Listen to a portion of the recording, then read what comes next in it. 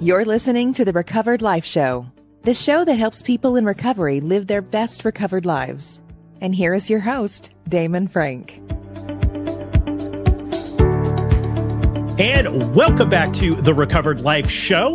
I'm pleased to welcome my guest, Widline Pierre, a mental health therapist and owner of Living Soul.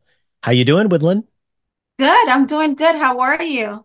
I am doing great. I'm so glad to have you on the show. This is your first time on the Recovered Life Show. And Yes. we have an interesting topic today. And it's really about relationships, really understanding how to be self-supporting in healthy relationships. And I know, Woodland, a lot of times, people come into recovery. They are thinking, they've been recovered for a little bit, maybe a year, they've been in recovery, 2 years. They start to have relationships and they want to have different type of relationships that they had when they were in active addiction. So I'm so glad to have you on. I know as a trained therapist, you've dealt a lot with people with addiction recovery and relationships. Can we dive into it here real quick? Healthy relationships. That's kind of like, let's define that a little bit and talk about interdependence and interdependence and kind of the difference between the two. hmm So definitely. And thank you for having me again. And hello to all your listeners and to all your fans. So this is a very great topic. Healthy relationship. Healthy relationship can look differently for everyone. However, for us in regard to mental health, in regard to positivity and mindfulness, healthy relationship, because we believe that behaviors are learned. So a healthy relationship will look whereas it could be less stressor. It could be where I'm not so dependent on my partner or I'm not becoming enable or a burden in that relationship. Healthy relationship can be, where you are feeling like there's different ways people describe healthy relationship, but healthy relationship is something where it looks for you how you want to have it look like. So, Yeah. because I could be like, and as long as not disturbing, where it's not disturbing my peace or it's not bringing me stress, where to cause me to have anxiety, depression, all different factors, different life factors, then that could be a healthy relationship.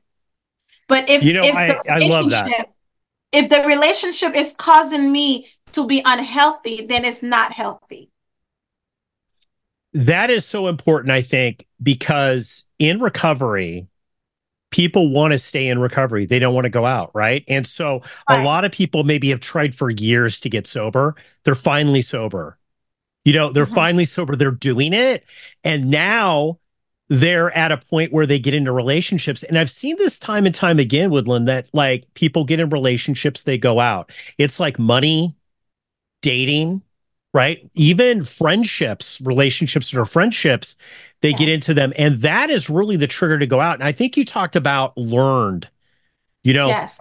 a lot of these are learned. And can we talk about that model? Because I found that a lot of people didn't really have a good model of what a good, healthy relationship, especially a romantic relationship, was like. And now they're in recovery and saying, you know what, I want to do this. I want to try this. But they just didn't really ever had a really good model about what is actually good and not good. Right. So like for instance, to go back to what I mentioned, right? So you can have someone to them, if the mother never say anything, never stand for herself in the relationship or whatever marriage or the relationship, then to them it's like, okay, I don't need to stand up for myself because that's what I'm used to. And to them, that's healthy because then I don't have a voice. I don't have to speak up. I just let the men be the men and run everything, and then me just be the female and just lay back and be quiet. So to them, it's like a healthy relationship. And it, like you said, it could be, vice versa with, just two friends being friend. A lot of time I hear people say, well, I don't need to go into therapy because I talk to my friend and my friend is my therapist. But then if you causing your friend to be burnt out and be stressed because you giving them your problem, then that relationship is not healthy. So go back to your question. A lot of time in recovery, they do know they want something different, but a lot of time it's the fear because they're letting go of something they're so used to. And a lot of time when you have people in recovery, whatever they were dealing with become their partner. So it could be alcohol, it could be the drug. So that's my partner because that's what I rely on. And that's my way of escaping. So then now when they're in recovery, they don't have that. So then now when they get into a relationship in the human side, it can be very intriguing, very scary, and the fear of trying to now deal with somebody when I'm sober is totally two different things. And Yeah, so absolutely. you get whereas they depend on that person constantly, and so they're not able to function on their own, or they're not able to think or do things without having that person validation. You And know, that's when I think one of the things too is just to say, like, when we were talking about the modeling, we were talking about kind of where you come from, Mhm, right? So mhm, I find that a lot of people, and this is just from being a viewer or like working with people in 12 steps, or, I do accountability coaching, especially with guys. And what mhm. I find is a lot of the times is that not only do they not even know what they want, they don't even have a model about what they want, right? They feel very comfortable sometimes with abusive relationships, right? Because many people who are in recovery come from alcoholic homes, and we know that there's usually a codependent in there. There is an active alcoholic in there. So dysfunction becomes that is love, right? Because that's how they were shown love Right. when they were a child, right? And so you see that, especially in 12 step groups, a lot, you see people attracting exactly what they don't want, right? And Correct. pursuing exactly what they don't want. Yes. How do you break that? How do you start to break the cycle of that? Because what I see is there's an awareness, especially with working with guys, right? There's awareness. Mhm. They've never asked themselves that, like, for example, I had someone I worked with at one point was like, well, I need things to be serene. I need people around me to be sober. I need kind of really positive people. But everyone that this person was dating was the absolute opposite. A lot of chaos, a lot of drinking. How do you start to break that cycle and start to realize, hey, something's wrong?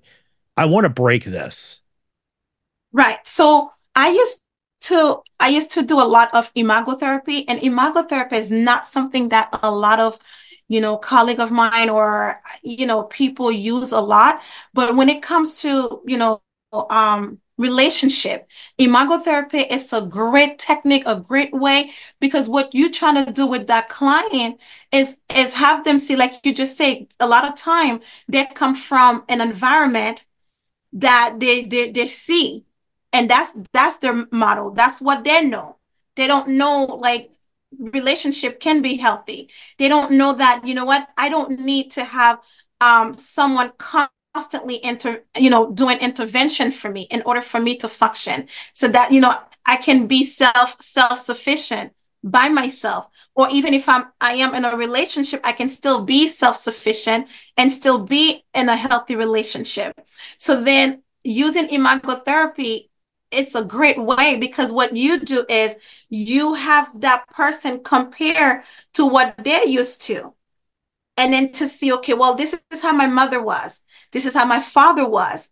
And then not compare to a relationship they had, and then look at similarity. Because a lot of the time, like you mentioned, if I say I don't want somebody like my father, I know I don't want somebody like my father. That's what my brain is saying, but I don't know as far as how will that look like, the difference, that I don't want somebody like my father, or I don't want somebody like my mother. And sometimes I'm drawn to have somebody like my mother, but that's not what I want, but that's what I have known all my life, and that's what I'm seeing.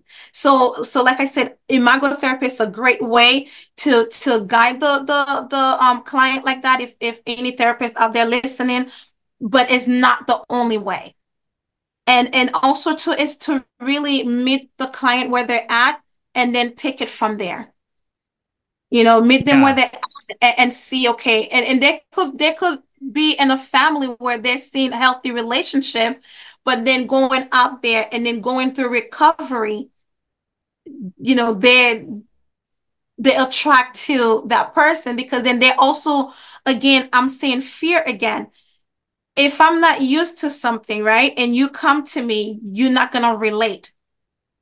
So sometimes they're looking for somebody like themselves who have gone through recovery and they can relate to.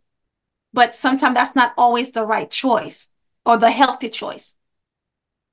Yeah, I love how you talk about dependence, interdependence, and kind of how you explain that because it explains a lot of things that you see in recovery. One of the things that you see a lot are people who are in relationships when they come into recovery and they have attracted somebody who is clearly codependent, not to diagnose it, but they're just codependent, right? Right, right. They're addicted to a substance.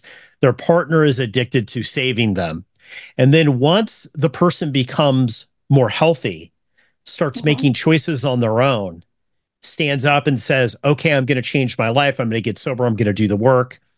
The Mm-hmm. the self-awareness starts to kick in. And, as we know, self-awareness grows. That person becomes usually quite resentful that the person is sober, that the person is actually moving forward in their life. And it becomes very confusing to the person in recovery because they Mm-hmm. don't understand, well, this is what the person wanted. And now that I am this, Mm-hmm. it seems that we don't have as good of a relationship. Mm-hmm.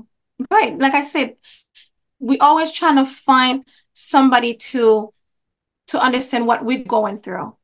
And a lot of time we fit into each other. So then therefore not having that is it's an issue. And then when you come to interdependence, see, you get the personality. Because remember, a lot of time when you have client going through recovery, a lot of time they do end up with dual diagnosis. Not all the Mhm. time, but a lot of time. So then you can have the personality. You can have where they need to be managed or depending on others' emotions and all those other things. So sometimes you do get that, even though they're saying that's what they want. But remember, recovery is also another phase for them they're not used to. And whatever we're not used to or we don't know, it gives us that on whatever that we're not used to or the unknown or what's behind this can also, lead us to not understand or having the fear and also be relenting to what we want. So we can say one thing and then that's not how we anticipate for it to play in our head.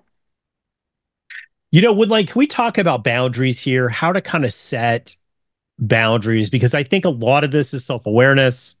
Yes. The longer that you're sober, it kind of comes to you, hey, that something's not right here regarding these relationships, right? And I think it's a constant. I find that you have to kind of constantly tinker with it and improve it a bit. It's kind of like a car in a way, an old car that you're working on. Right. Because I found now, 30 years into recovery, I had a couple aha moments during the pandemic, at the beginning of the pandemic to say, you know what, some of the friends that I had in my life, I was giving a lot to, but not really getting anything back. And I found that, I was in a role of like maybe the boundaries weren't as good as they should have been with me, right?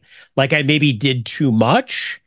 Mm-hmm. And I have a tendency to do that. I overplay a little bit too much. How do you start to kind of reevaluate if your boundaries are good? Because I find that this is a huge issue for people in recovery. They either don't have really good boundaries, and especially they pick and attract people who have terrible boundaries. How do you kind of reset that and start to try to get some healthy boundaries in your life with people? Mm-hmm. One way, there are many ways you can work with a client, or there are many ways you can teach someone in regard to healthy boundaries. First is to learn how not just to say no, but exactly what do I want? and what do I want, and how, that will, whatever I want can help me, and also help me to be more healthier. So regardless of relationship, regardless of family, healthy boundary is important. And even when it comes to recovery. So now the first thing is to verbalize exactly what you want. You don't have to be disrespectful about it. This is what I want, and this is what I know what's best for me, and I know what I need, and this is what it is. And if you can't respect that, then we don't need to be friends, because a friend is going to respect what you want and what you need. And if it's too much for them, then this relationship don't need to go any further. So like, for instance, something simple when it comes to boundary, it could be, whereas if I'm saying, okay, I need, let's meet up, right? If I say, oh, let's meet up, I'm not really giving you a time. Then we could be going back and forth with time, but I could be like, hey, this is my availability, or let's meet up January 17th at 4 p.m. Now it's more precise. I'm giving you my schedule. And if you can't meet with that schedule, that's fine. But then, so something simple like that could be healthy boundary. I'm telling you the time, I'm telling you what's good for me, and this is what I can do. Because a lot of time when it comes to unhealthy boundaries is because people want you to match what's good for them. It could just be something simple like scheduling. It could be something simple, whereas, you know what, I can't meet with you today. Or let's say, I'm in recovery, and I'm in recovery, but you want to take me to a bar. Like, no, I'm in recovery. You should be able to guide me and help me, but then you're not. So I'm strong enough to know my health, my boundaries. So I'm going to tell you no. And it's okay. I'm going to be okay with that, even if you're mad. For all of you Recovered Life Show listeners who've battled in sobriety and are ready to level up, listen up. I'm offering a week of my accountability coaching absolutely free. This isn't just about day-to-day survival. It's about aggressively propelling your life forward. Whether you're new to sobriety or have been sober for years and are struggling to elevate your life, I'm going to be your partner for a week and help you get on track and start living the recovered life you deserve. We're not just talking about setting goals here. We're going to pursue real, tangible breakthroughs in your personal and business life. This is more than recovery. It's about owning your path and seizing the greatness you're destined for. But hurry, spaces are limited. Don't wait. Go to DamonFrank.com and claim your free week and start your journey. It's time to transform survival into thriving. Visit DamonFrank.com and book your free week now. That's my space. No, it's no. So a lot of time we don't know how to say no in a respectful way. And a lot of time too, with healthy boundaries, I'm going to use the I statement. I don't need to blame you. So we used to use a lot of the I statement with clients where, I don't like when you do this to me. I don't like how I feel when this been done, where I'm not pointing the finger at you, but I'm also telling you this is like, I don't like when you call. I don't like to be called after 10 p.m. That's my sleeping time. And if you're constantly doing it again, and I'm constantly telling you what I don't like, then guess what's going to happen? I'm going to block you. Yeah. And that's absolutely. what it is. And I don't have to feel bad about it. I think a lot of time when we set boundaries, we are feeling bad of setting boundaries, because then we are so afraid of what Widline gonna say. Oh my God, what Widline gonna say? Because we also want to be people pleaser. But I can still set boundaries and still be okay with you. I love how you said, Widline, about not feeling bad about it, because I think this is beyond the picking. Like, I find that, they always say that the picker gene with recovered alcoholics especially is horrible. Like we will pick if there were five different relationships or five different things, sometimes we will pick the thing that is the worst for us, right? And we talked a little bit about self-awareness, setting these boundaries. I also want to talk a little bit about the power of being able to let go. I found this to be a huge thing for me. Many times I've gotten to the point, and I've seen others get to the point where they've set these boundaries. They've said, look, this doesn't work for me. You can't call me after 10 or what, right? And then the response back, they don't listen to, where the person will say, like, they don't care about your boundaries, right? They don't care. And the ability to just be able to kind of listen to what people are telling you, because people will actually tell you a whole lot about what they're willing to do, right? And what their boundaries are. But so many times, and I don't think this is a recovery thing, this is a human thing, right? We don't really want to listen because we're afraid to let go. And I don't know where that comes from. And maybe you could jump into that a little bit, because this inability to just be able to say, okay, it doesn't work for me. And, I came to a point in my life where I was just able to say, you know what, that doesn't work for me. Well, if I have to let go and that person is not in my life, then that person's not in my life. That's absolutely okay with me. I'm not going to be mean about it. I'm not going to cause drama about it, but it's okay to let go of what doesn't work for you. Yes. And that is something that is not just people in recovery. That is something that I think a lot of people have issue with, is letting go. We so used to doing the same things, even when not getting the result that we are looking for. It's like letting go. It's kind of like having somebody die. And it's like, if I let go of this, it's kind of like a death type of thing. No, it's okay to let go. It's okay. And that's when that self affirmation, letting that self-sufficient comes too.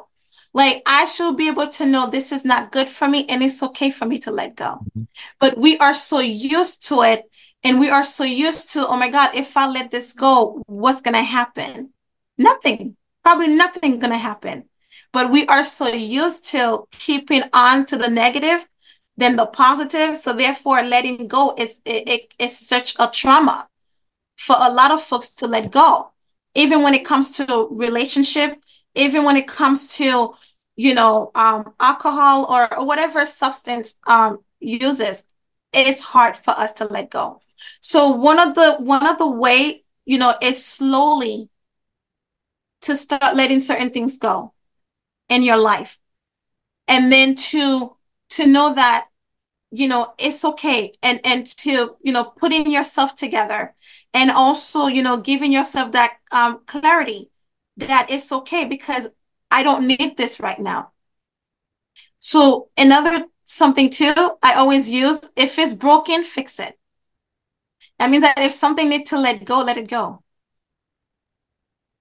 And let it go. And I think also too, society has this thing, whereas if something is meant for you, you need to hold on to it. Or there's always a time frame, like it could be a bad relationship or unhealthy. I don't like using the word bad, but unhealthy relationship. We know it's unhealthy, right? We know for sure it's unhealthy. We don't want that relationship. But to let go of that relationship is hard, because you have society probably, oh, hold on. Well, you don't have enough. You don't have the high tolerance level.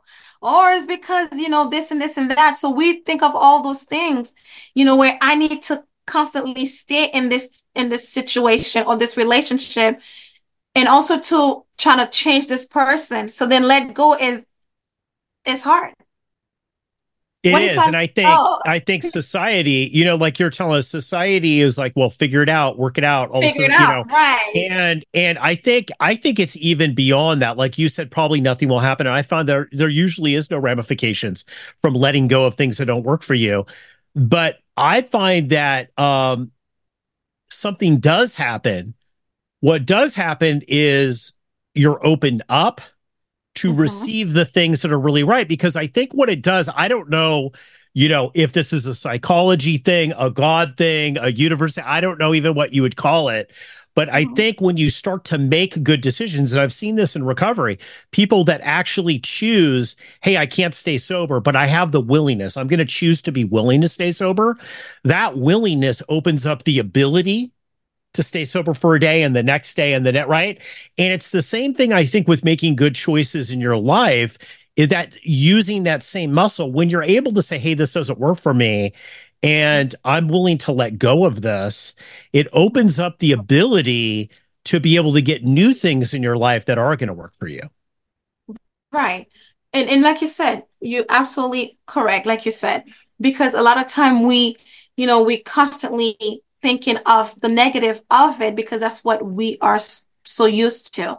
So then we don't want to let go and we don't want to do this. We don't want to do that. So you have, that's why self-talk is very important. That positive self-talk, reminding yourself that you are good enough, reminding yourself that you are capable of, you should be able to do something. And also to another thing too, it's okay. Like you just mentioned, right? In recovery, give yourself that grace. We don't like giving ourselves grace.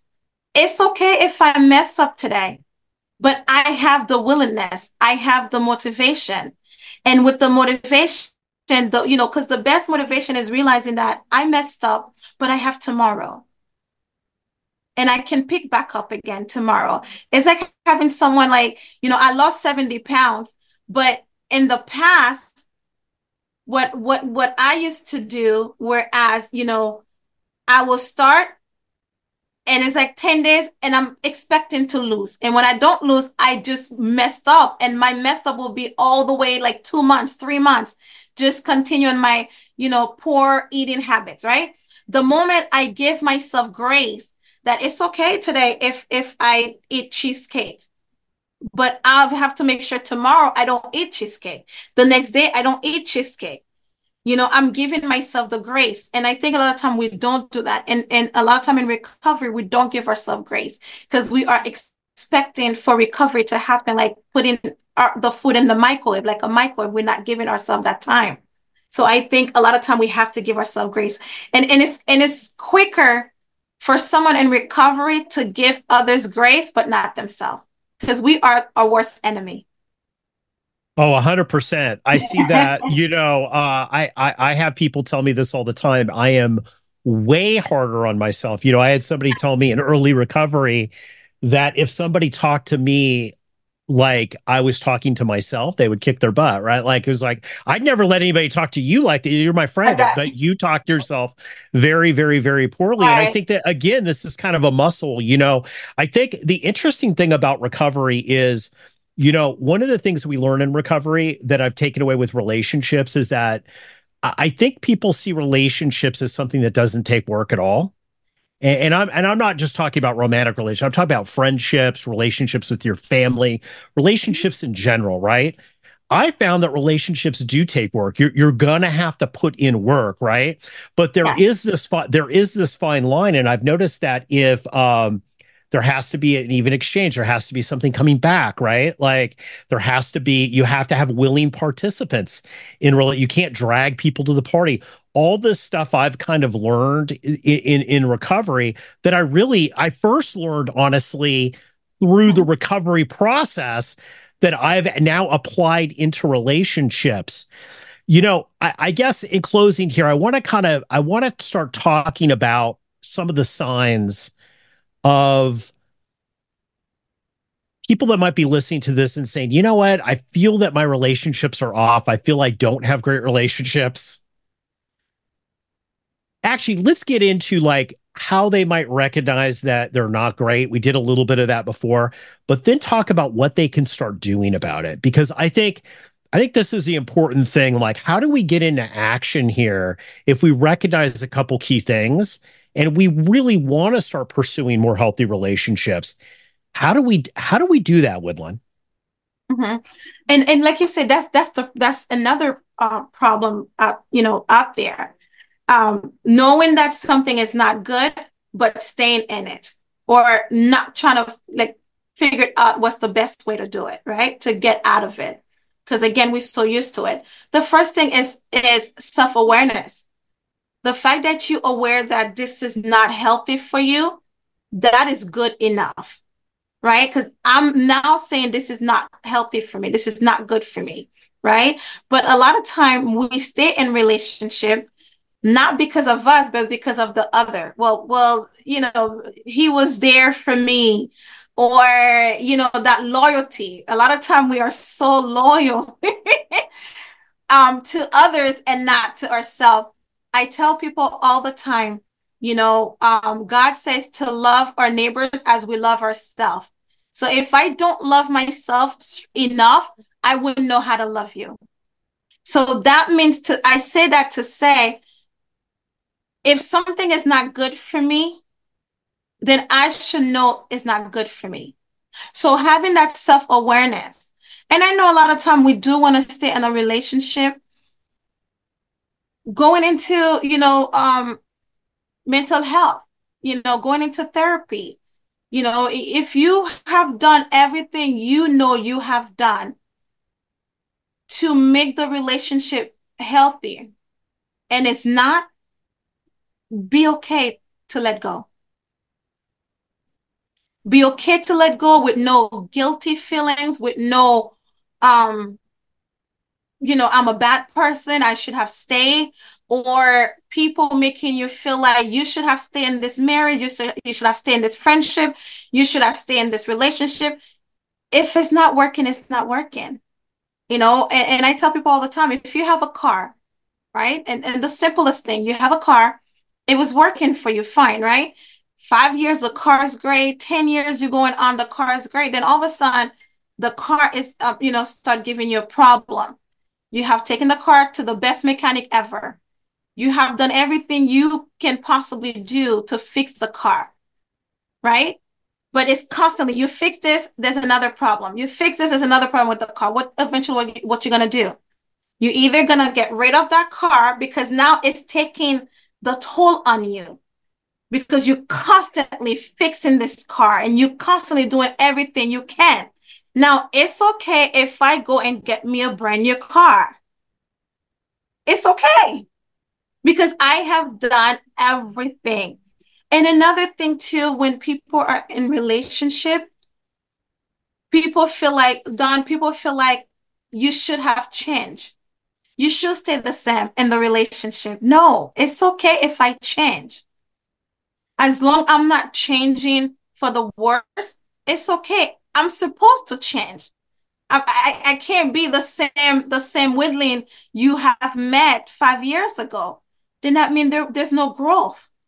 So a lot of time when we are changing in the relationship, sometimes the way the message or the way it's looking for this person, if they don't understand that change, is like it's a bad thing. It's unhealthy. And then now we fall for it and we just fall into it. So first, self-awareness that this is not working. I have done everything to fix that car. It's not working. It's okay to move on to another car. I can still show my gratitude toward you for those years we were together, those years you were with me, those years that you stand by me. But at this time, I'm gonna transition. And it's okay if you can't go with me in that transition. Or if you don't want to understand that I'm in a transition in my life. So it goes again. We can go in recovery. And if this other person that I was with cannot understand that I'm in a recovery phase, it's okay. Mm-hmm. Because I love that. Recovery, you were there. Now I may need somebody else for this season of me going to recovery. And I don't have to make you feel bad. It's okay. I love how you talk a little bit about seasons, a little bit about there are times for things, right? And I found this with friends specifically. There are times that I have had friends that have been very, very, very close that have come for a season. Yes. Right. And then sometimes they'll reemerge, sometimes they won't, but they were very pivotal and important. You know, a couple of people I could think of in recovery, I would not have made it, you know, if it wasn't for these people. Do I talk to these people? I don't right now. Right. But during that period of time, they were very important to me. I was very important to them. Right. And for whatever reason, that just didn't work out long term, but doesn't mean that there might not be a future season where that could happen. And I've really started to kind of look at that in my own recovery with relationships that I've had in my life, is that it's not an all or nothing thing, right? And I think so many times we think it's an all or nothing thing. We erase all the good that's happening. We evaporate the good that's happening in the present, right? Yes. Yes. I'd like to address final thoughts here. If people are listening to this, I know somebody's listening to this, they're saying, nah, Damon, Widline, you don't understand. I have tried friends, relationships, family relationships, you name it. I am just not someone who does relationships well. It's never going to work for me. What would you say to that person who's listening to this and is maybe thinking those thoughts? There you go. Thinking those thoughts, right? We already starting, it's not going to work. So whatever we fit in, that's what we fit in. So if we say, okay, it's not going to work, it's not going to work. I have tried, but how were we trying? You know, I always said practice doesn't make better, because if I'm constantly practicing the wrong way, it will never get better. But if I start practicing the right way, then I'm going to get the right result. So if I'm already thinking it's not going to work, I don't need to try this again. This is how I'm going to die for the rest of my life. I'm going to be just by myself. And we're not talking about, just intimate relationship, but just any relationship. I'm a strong believer that, we all need a supportive system. We all need a support system, and having someone that we can rely on, someone that we know when we go high, they can understand our high, and still not abusing the relationship. Sometimes too, we need to look at ourselves too. And that's why I said I love doing imagotherapy when it comes to relationship with, when I used to see clients, because it's such a way of giving that client that insight that they need in regard to relationship. And I'm not going to say to keep trying different relationship, because it's a lot of energy. When you just meet someone, you start to get to know them. You start to tell them your favorite color and what you do and how things are and how things were. You want to constantly grow with that person. You constantly want that person in your life because you don't want to start all over again.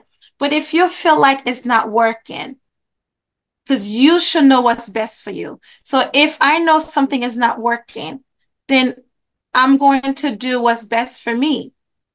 So therefore, and also to another thing too, is that we so afraid to take some time for ourselves because of, we so afraid of being independent and being being self-sufficient. We're so afraid of that. It's okay if let's say if I was in a relationship or a marriage and getting divorced, it's all right if I stay for 4 months without getting into another relationship. But we constantly need, that support or that interdependency. We constantly crave for it. We don't know any other way. I Love can that. work on myself. I can be content with myself. And we do need to take care of ourselves first before we can take care of somebody else. So be okay to take care of you. I always tell another thing before we close. I always tell people when you go on a plane, right? You go into the flight, and then before the flight take off, they give you instruction of, safety instruction. They always said, even if you a parent, right? They always look why would they even say that? They always said, if anything, if the plan is going down or something is happening, before you help the person next to you, make sure you put that oxygen first. Make sure you put that safety gear first, right? There's a reason for that. Because if I don't take care of myself, it's hard for me to take care of somebody else. So if I don't put that recovery first, it's hard for me to take care of me. And therefore, it's going to be hard for me to take care of somebody else. I can try to take care of somebody else, but guess what? I'm going to bring more stress and more burden into me and more loads that I shouldn't be carrying. I don't need to. So therefore, I'm going to take care of me first. And I think that's what society, the society, like, no, you're a bad person if you don't take care of this person. I need to take care of me first. Like the self-care. We're so afraid of doing that self-care because then people will be like, well, you selfish. If I start taking care of me, then people are going to be like, you're so selfish. She's so selfish. Like she only think about herself. No, I'm thinking about others, but I'm also going to take care of me too. Because if I don't take care of me, you have to be self-supporting. Yeah. Correct. If I don't take care of me, then I can't take care of you. So I need to take care of me. So then that way I can take care of you in a healthy way. Widline, this has been an amazing episode. Thank you so much for coming on the show. No, thank you. Shedding some insight on this. And we're going to put links on how you can get in touch with her in the show notes and also some information about Living Soul. We're going to have you back on to talk more about relationships. This has been really good. Thank you so much for coming on today. Thank you again. And thank you for having me. And remember, going through life is not hard at all. It's what we make it to be or what we make it to look like. And, let's live a healthy life. All right. So thank you again for having me. Thanks so much. Sometimes addiction recovery can be a lonely battle, but you don't have to fight it alone. At Recovered Life, we're dedicated to helping you live your best recovered life. And that's why we're inviting you to subscribe to our free weekly newsletter. Every week, we carefully curate exclusive content from leading minds in addiction recovery, mental health, and all things important to the recovery lifestyle. Stay in the know with the latest news about addiction and get exclusive invitations to special recovery-focused events and explore insights tailored to support recovery from alcoholism, drug addiction, codependency, disordered eating, dysfunctional family dynamics, gambling, and so much more. With our newsletter, each week becomes an opportunity for growth, healing, and taking a step closer to the life you deserve. Take your first step towards a brighter future today. Go to recoveredlife.us and subscribe for free. Sign up now at recoveredlife.us.